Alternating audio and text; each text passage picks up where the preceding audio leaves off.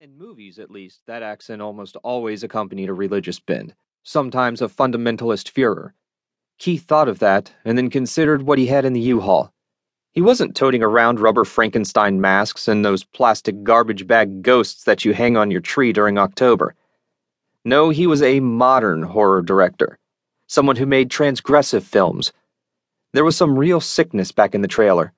A girl's severed head with her nipples stapled over her eyes. A torso that had a series of holes bored into it. The uses for the holes not a mystery if you thought about their circumference for too long.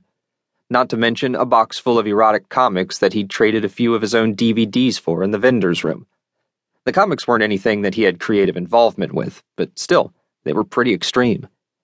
The silent cop, Benny, had attended the convention and was probably cool with anything.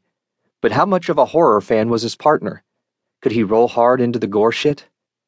I guess I can show you, but I do have to warn you, officer, it's not for the faint of heart. Some of it's pretty gross. Oh, never mind that. The cop waved the flashlight. I can handle it. Seen all those Saw movies. And it won't take us but a minute, and then we'll have you on your way. Nothing the man had just said put Keith at ease. Those were mainstream movies.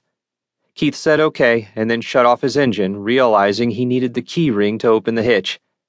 There was that crack of gravel again, in stereo, as both cops walked back to the trailer.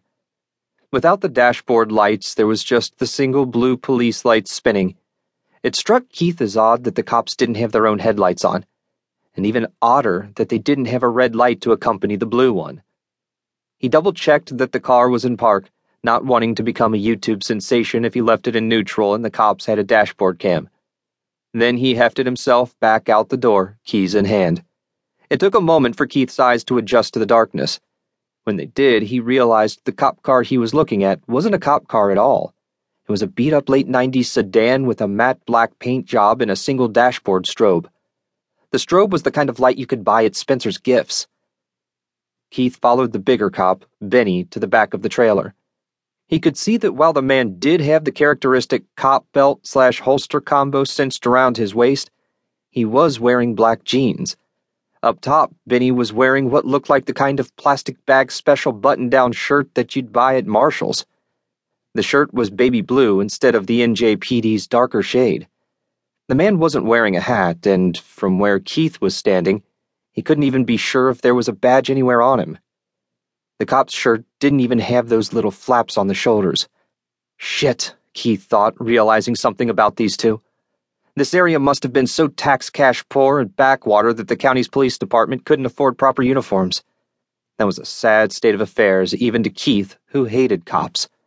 Maybe all those anti-Obama bumper stickers he'd seen out here were onto something. They reached the U-Haul door and Benny turned, crossing his arms over his chest and looking bored. There was the glint of gold over his heart, a badge. Behind the beam, flashlight cop seemed to be similarly attired, but was himself wearing a pair of dark khakis. Watch out, someone's dressing for the job they want and it's on track to make captain. It's some real sick stuff back here. You sure you want to see it? Keith asked one last time, pretty confident he'd made his point by now. I am so sure, flashlight cop said.